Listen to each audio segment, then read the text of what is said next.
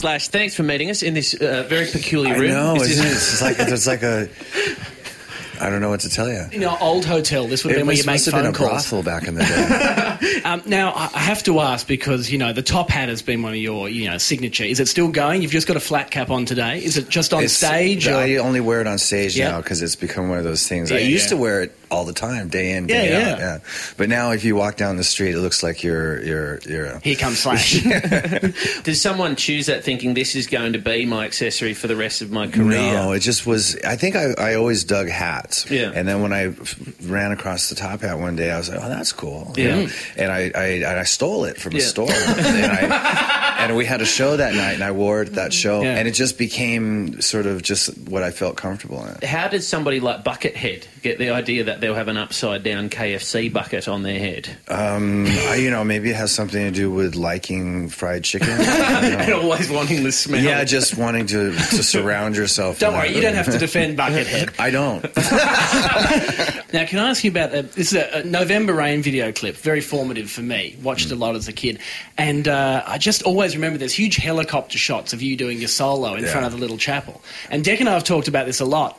The rest of the band, they just jump through a cake when the rain starts falling. And I've always wondered, how did you get the helicopter shots? Were they just left out of the video? It's like, we better jump through a cake if we're going to get noticed. This is the deal. When Axl set out and was wanted to make these really big, pretentious, expensive videos, I was like, well, I wasn't into it. And so I figured, well, I'm just going to write my own scene and be done with it. I have nothing to do with the rest of it. So you're playing Soundwave today. Yes. Which is very kind of you to have a chat to us, but are you kind of relaxed before you go? You're happy to do stuff like this before you head on stage? Actually, I only look relaxed. I always have that appearance, but I never am. Do you still get, obviously, even watching the Super Bowl, do you you've played in so many different... Yeah, do you get, before a gig like that you know... Full-on butterflies, pre-show anxiety, all that stuff. Yeah. Petrified of a wardrobe malfunction before the Super Bowl? No, I would love to have been able to pull off a wardrobe malfunction, but my guitar covers it. I don't know how I would pull that one off. Yeah.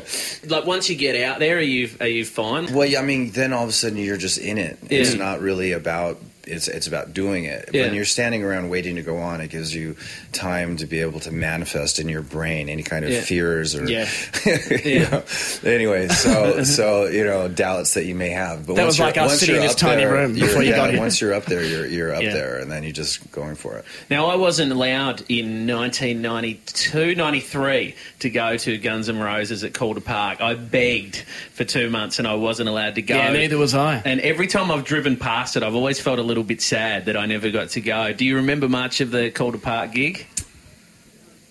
We'll take that silence as a no. But that's here in Melbourne. That was I remember doing the Australian tour back then. We were doing those massive gigs, but it's funny, you don't really realize what city you're actually in or the name of the venue. You know what city you're in, but not the name of the venue or anything like that. And you just show up and do your thing. Well, thousands of people were left. It's on a highway, way out of the city. Thousands of people were left on the highway, couldn't get rides home. I assume you were, limoed back to the hotel. There's actually still people walking around Calder Highway looking for a lift down. Around there is a whole new community of people. I would imagine we probably went on late, too. So those were really, massive shows and potentially a good time. There was a lot of conflict between myself and the rest of the guys in the band and the singer because we couldn't get on stage on time and all that kind of stuff. But other than that, once we were on stage, it was a lot of fun. Slash, if I can say thank you so much for coming on our show. Thanks for your time. It was good talking to you. When we found out that